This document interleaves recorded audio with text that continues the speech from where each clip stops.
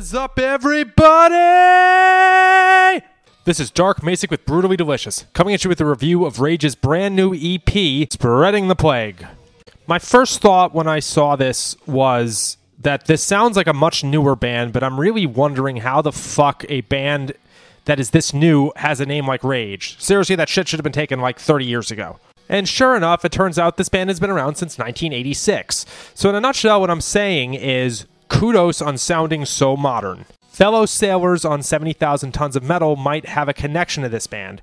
The bassist and vocalist is the lead of the Lingua Mortis Orchestra, that's a mouthful, which has headlined, I believe, twice in the last 6 years. I think they might have co-headlined once as like Rage and the LMO. Either way, a band with a very rich history. On to this EP. It's very short and sweet, and I'm going to call out some really cool things about it. The sound is varied between kind of thrash and kind of power metal. The most sonically close band I can think of are fellow Germans Primal Fear. The vocals are a little more US power metal than, say, Ralph Scheepers, for instance. So in essence, it's kind of like a US-styled power metal band that happens to be from Germany. The common musical thread here is that when there are vocals, it sounds kind of melodic and like typical power metal, but during some instrumental sections, the riffs are pretty thrashy. It's a nice dichotomy. This holds for the first 3 tracks, the types that I would generally call burners, fast, double bass drumming, metal. There's one major standout I have across the first 3 tracks, which is on track 2, the title track. Does he praise virginity in the first couple lyrics? Otherwise, the first 3 tracks, the burners, are just fucking great. Odd comment about my own taste here.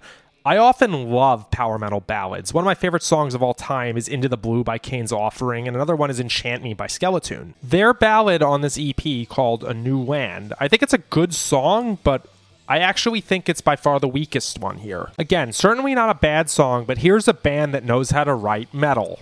In the second half, I'd have to call out The Price of War. Great song with a great fucking guitar solo. If I had to pick a standout track for the EP, I'd probably say The King Has Lost His Crown. Good job with this one. My main takeaway is here's a band I need to go explore more of, so I know what my Spotify is going to look like tonight. I really, really like this album sonically. I know it's a band that's been around for 35 some odd years, but good job staying with the times. Rock on, dudes.